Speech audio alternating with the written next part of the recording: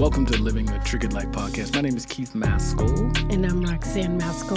And thank you guys for coming back and listening to us. And we were riding over here in the car, and we were always preparing for the show and stuff. And we like to be in the moment and talk about. We've made a list of issues and things. Topics. But you know, sometimes things happen and they're irrelevant. And we want to talk about them. So we're going to talk tonight. We're going to talk about. Wait, do you still like my hair? Yeah, I do. Actually, it still looks good. Oh, okay. Yeah, I just want to make sure. No. Still Like you my did. hair. No. You did a daggone good job, because I know you were worried about when you got that cut yesterday. You weren't sure. I was. I know folks out there. You know when you get a haircut sometimes, and it looks great when you leave the salon, but as soon as you get your trifling butt home, it looks like hell, and the next day it looks like hell, and it looks like hell until you get it done again. That's always me. And so that's why she's asking about that. And just a side note, like, let me just have a shout out. Like, there is wig etiquette. So there's a lot of people out there, a lot of sisters that are wearing wigs. Like, you got to take care of your wig. Like, you can't just throw it on your head and just let it do whatever it's supposed to do. Like, you're supposed to wash it once a week. Like, you can hairspray it. Like, you're supposed to brush it. Like, you're supposed to take care of it. You can't let it look as nappy as the hair that you have underneath it that you didn't want to take care of. You understand what I'm saying? Wow. So I'm sorry. I just had to. My mother was a hairdresser. Shout out to Connie. I just had to say that. I had to say that because there needs to be some wig etiquette for sure, and also weave etiquette as well. Take care of your weaves. Stop letting it get all nasty and crusty and stuff like that. And you know, we know it ain't real. Okay, so we just need to get on topic. Of course. So today we're going to talk about a little bit about our relationships with our families. Mm-hmm. For me specifically, I don't know if you plan to talk about this, but of course we'll see what you say. When I actually told people in my family what happened to me, Right. I think is really important. Especially since we just came back from Atlanta doing Triggered. Right. And for those people who don't know, Triggered is a one-man show that I've been doing with one of the best playwrights and actually screenwriters and writers in the country, John Alawale Adekoje. It's basically about two men of color looking back at their lives, survivors of abuse, talking about family, talking about loved ones, looking into the future, and, kind of seeing where they are. So, but go on, Rox. So I think it's important, especially after that, because it's part of the healing journey and the recovery. Right. And I focused a presentation for Black social workers in Atlanta. That's where we're at, the NABSW annual conference. Oh, tip. This was it's the National Association of Black Social Workers 51st annual conference. Oh, tip. And Keith performed Triggered, and then I presented a social work presentation around how to begin thinking about treatment for one or both of these Black men in the characters in the Triggered. Would you say, not just, well, as a therapist, because that's that clinician, that's what you are. So that from that standpoint, would you say?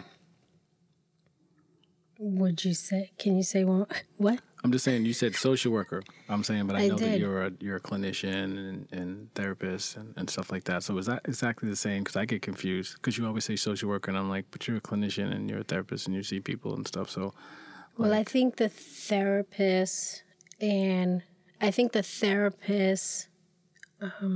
description sort of speaks to what your current practice is. Okay. Like what you're doing clinically. Mm-hmm. Right. I think clinician is a little bit more of a broader term. Mm-hmm. And social worker, which is what I'm licensed to do, is even more of a broader term because it involves case management, all the components of social work. Right. But I mean, so I'm always curious why you don't just, you say that, that you don't say that you're a clinician or you don't say that you're a therapist. I just explained that because it is a more broader term when I say social worker and implies, in addition, other skills that I have that I utilize. Yeah, I just think that, like I always say, I always think that people just have a certain image of what exactly that means, and not a lot of people associate it with the other two things that you kind of say. So I'm just curious. It's all good. Well, people can ask questions. Two, I think that not every social worker does therapy. Right. Right. So let's be honest. How many times that we're in a conversation and people are like, so what do you do for work, Keith? And I'm like, well, I'm an actor. And people are like, oh my God, you're an actor. So what do you do? Like, have you been in anything or whatever? And they're like, oh, so Roxanne, what do you do? And you're like, I'm a social worker. And then there's silence. Or like, oh my God, you're doing God's work. Yeah, but the silence has nothing to do with the terminology that you're wishing to distinguish between. That's really tough work. Yeah, that's just how people feel about it. I mean, they don't know what to say. They don't know what to say. They get uncomfortable. I'm okay with that. If they want to ask more questions, then I give them more answers. Mm-hmm.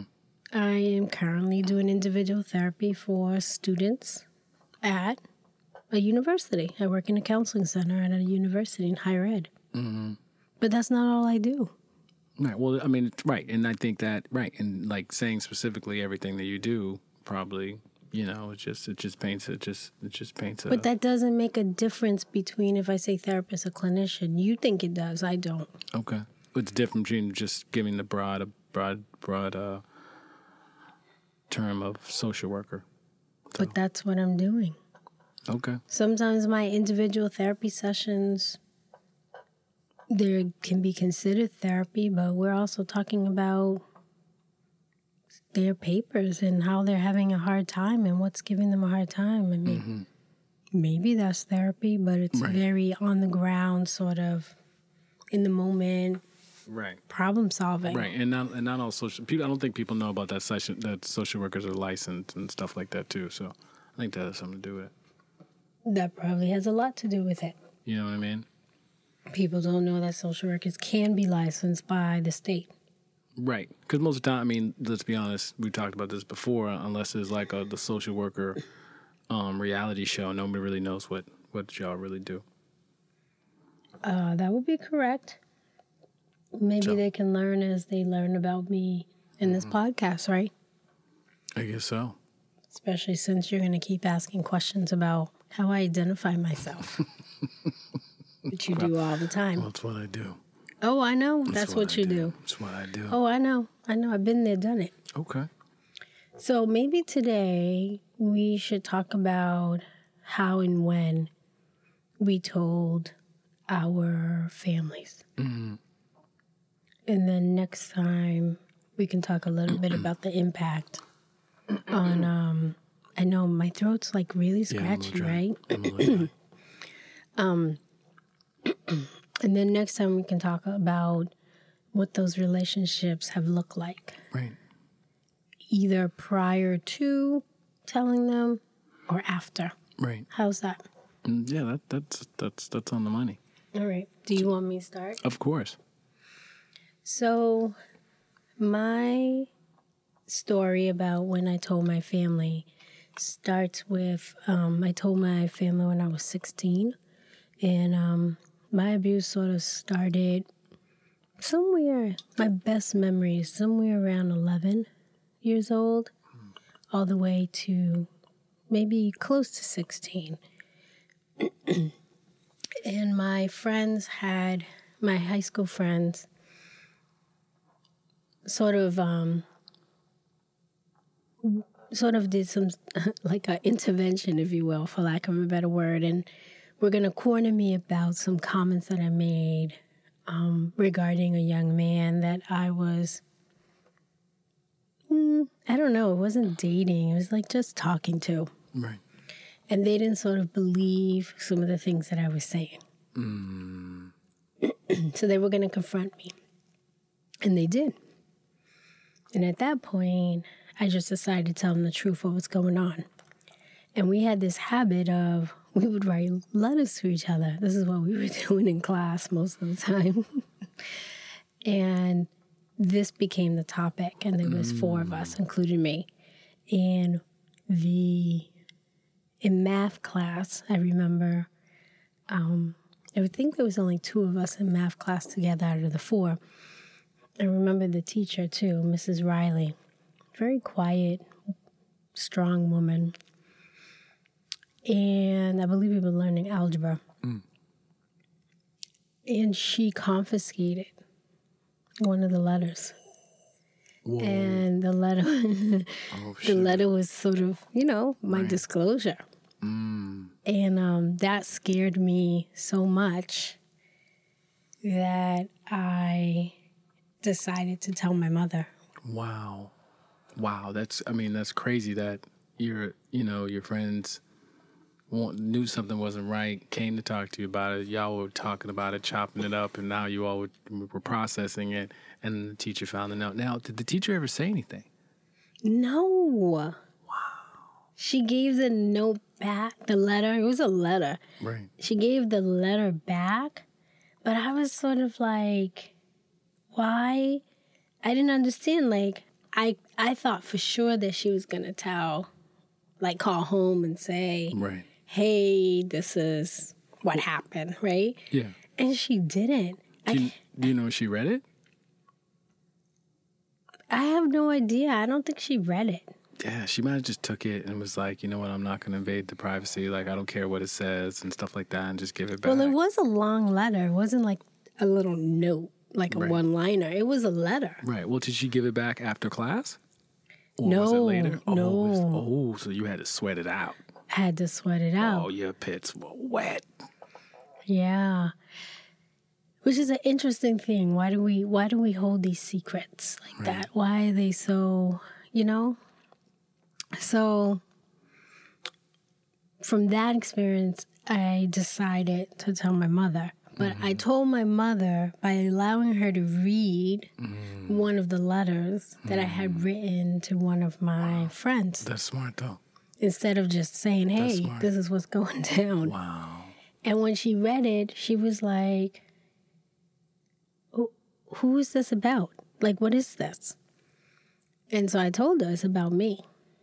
And she was very shocked and very quiet. I didn't expect that. Wow.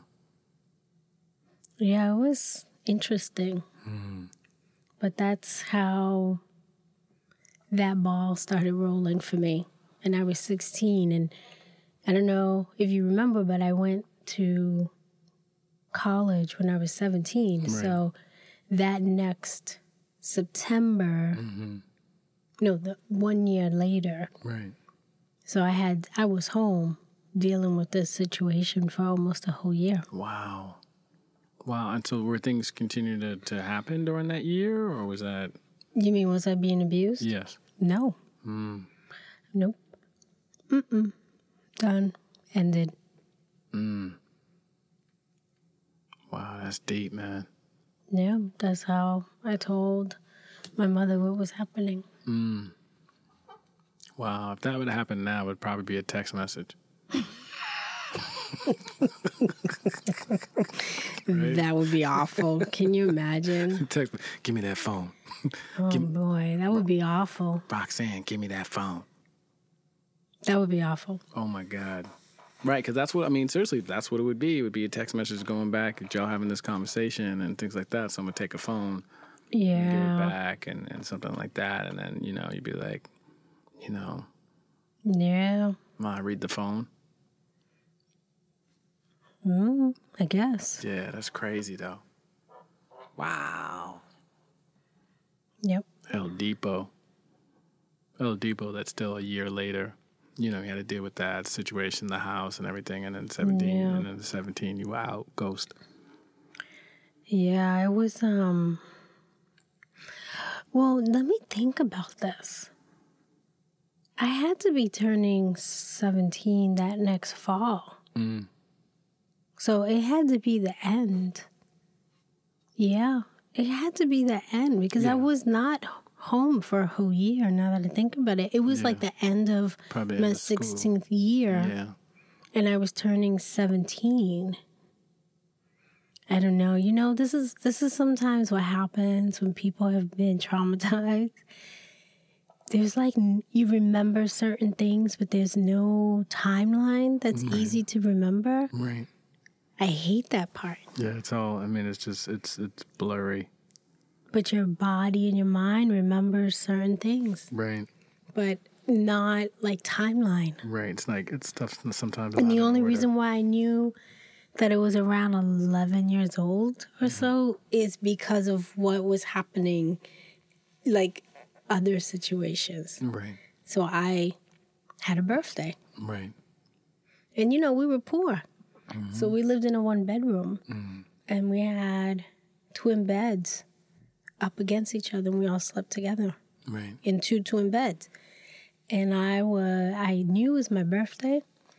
And the big thing was that I was going to sleep alone because I was a big girl. Right. And that's what I do remember. Right. Craziness? Yeah. Craziness. Craziness. No question. Yeah. Or maybe this all happened when I was 16, but I waited. Because I remember we had a lot of conversation about it. And I remember that I was able to go. Yeah, I remember I was able to go. I wasn't allowed to go to prom. But I was able to like hang out with my friends, which was like something that didn't happen often. Right. And to celebrate my graduation. Right. So. But you couldn't go to prom. Like was that like a punishment? Like. Yeah, I was punished. I lost my opportunity to go to prom like maybe when I was 15. Oh, yeah. It was like and you're not going to go to senior prom either. And it was like, I'm only a sophomore. Right. Like, what do you, or whatever. Right. Yeah. Right. Over nothing. Well. Did you come in late? I had a hickey. Oh. So I went out. I said I was going out with my friend Lynette, and we went out, and it was a double date. And of course, I didn't disclose that part. Right. And just got caught with a boy in the staircase outside of my house. You got caught in the staircase outside your house? Yeah, stupid me. I should have been on a different floor. No, because the hickey would have been worse. What would have been worse? The hickey. Well, maybe. I don't know. But getting caught with him was worse. Oh, my God. Coming home with a hickey would have been okay, I think. Oh, man. So Yeah. how did that happen? How'd you get caught? Because stupid me thought I'd be safe getting out of the elevator on my floor. And then I think we didn't want to, we weren't ready to say goodbye. Right. And then we were having a conversation by the elevator or something, going back and forth. Right. And then, we were in the staircase first maybe, and then we, the level below. And then we decided to come to my floor. He didn't want to, Right. the ending was hard. Right. And then I heard the door to my house open up. And I freaked. That's a problem. And I ran into the trash room. And I don't know where he went. And my mother was throwing out trash. And she was so surprised to see me in there. And I just got busted. So. Wow. So mom busted you. Mom busted me. And she acted like she could have not busted me. Right. She knew what it was going to mean, Right. what was going to happen. Right. But yeah, she didn't know how to play it off like she didn't see me. Right. And then my father, who was like into everything. Like you couldn't even like breathe the wrong way. The man knew that you were breathing the wrong way. Right. Why are you breathing like that? And he was like, "What's going on?" And my mother said whatever, and then busted. Grounded from prom. 2 years ahead of time. Wow. He couldn't find another way to ground me. It was so stupid. I was so upset. So upsetting. All for a little hickey. Oh, for Because that hickey wasn't worth it, huh? that better have been a good hickey. Say it cost you he was prom. cute. Well, no. I think at that time, I thought he was really cute. Really cute. Like really, really fine. Cute. Fine. Was he light skinned? Yes. You know, I'm just gotta ask for the caramel. No, you skin, don't. light-skinned No, you dudes. don't. But you're going to. I'm just saying. I'm just saying.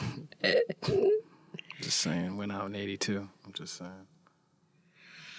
Well, anyway, so I'll be sure you just messed it up for everybody. I'm just saying. Go ahead. his name was Monet. His name was Monet. Yeah, that was his real name. I loved it. You like Monet? How you doing, Monet? No, How'd you say his name? It wasn't. How'd you say No, his I'm name? not telling you. No, how'd you say his name? No, 'Cause I'm not telling you. remember. Why No, not? I don't remember anything. Monet, hi. This is Roxanne. That's why I'm not telling you. Really? Yeah. Okay, that's fine. We can move on. Monet. We totally got off topic, but yeah. Wow, that's crazy. Wow, Monet on the steps. Monet in the steps. So that's crazy. So so you got in trouble. So you told moms and whatever. Did you tell anybody else besides moms? And my friends? Yeah, well, your friends. Yeah, we knew your friends knew, and mom. Who else? No. I didn't tell anybody else. Who else? I didn't. Oh, you didn't tell anybody. So it's just your mom. Who else would I have told? There was nobody your else aunt, to tell. Somebody, someone else in the family.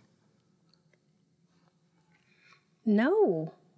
Well, no, not at that time. I didn't. Okay. No, just my mom's. There was Right. nobody else to tell. I mean, it was only me, my mom's, my dad, and my sister. Right. And my sister was like 3. Right. Right. So, no, I didn't have anybody to tell. To be honest.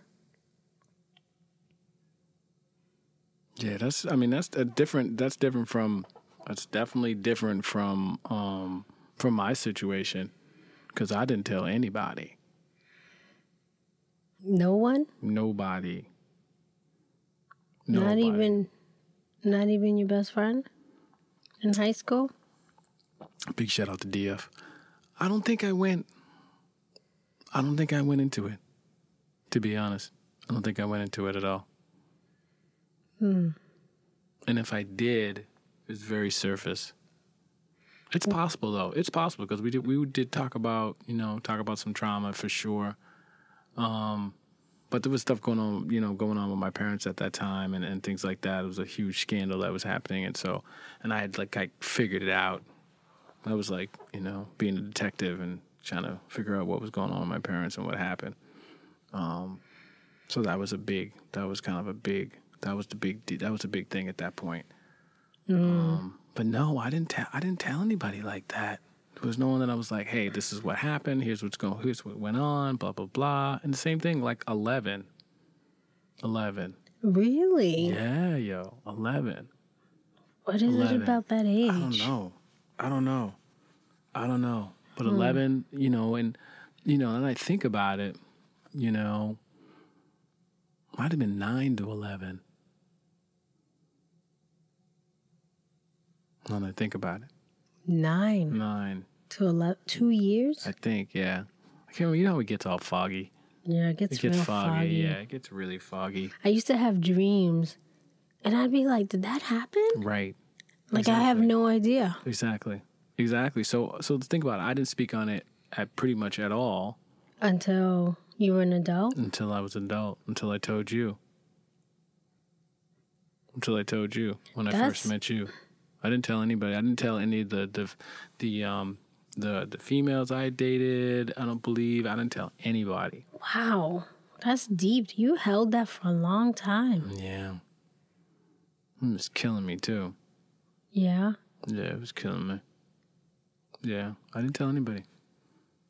Yeah, it wasn't. I mean, you know, it's crazy. You know, both my parents have passed, and So stuff they like never that. knew. No. What do you think they would have said if you had gotten the moment to tell them? I'm not sure. I mean, my mom had been, you know, abused herself and stuff like that. And I don't think, maybe did I tell her? I can't remember. Maybe I did tell her. Maybe I did tell her. When would you have told her? When would you have had the moment to tell her? I was abused by a female and a male. So Yeah. I think I might have told her about the female situation. You don't remember? Because the thing about also too is that mom, you know, she told me about, you know, that something had happened to her and things like that and whatever. She told you that. Mm-hmm. Yeah, that's deep. But you've been listening to Living a Triggered Life podcast with Keith Maskell.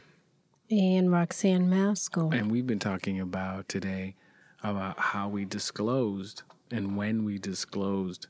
And to whom. And this has been really great. This has been really great, Roxanne. Thank you so much for sharing.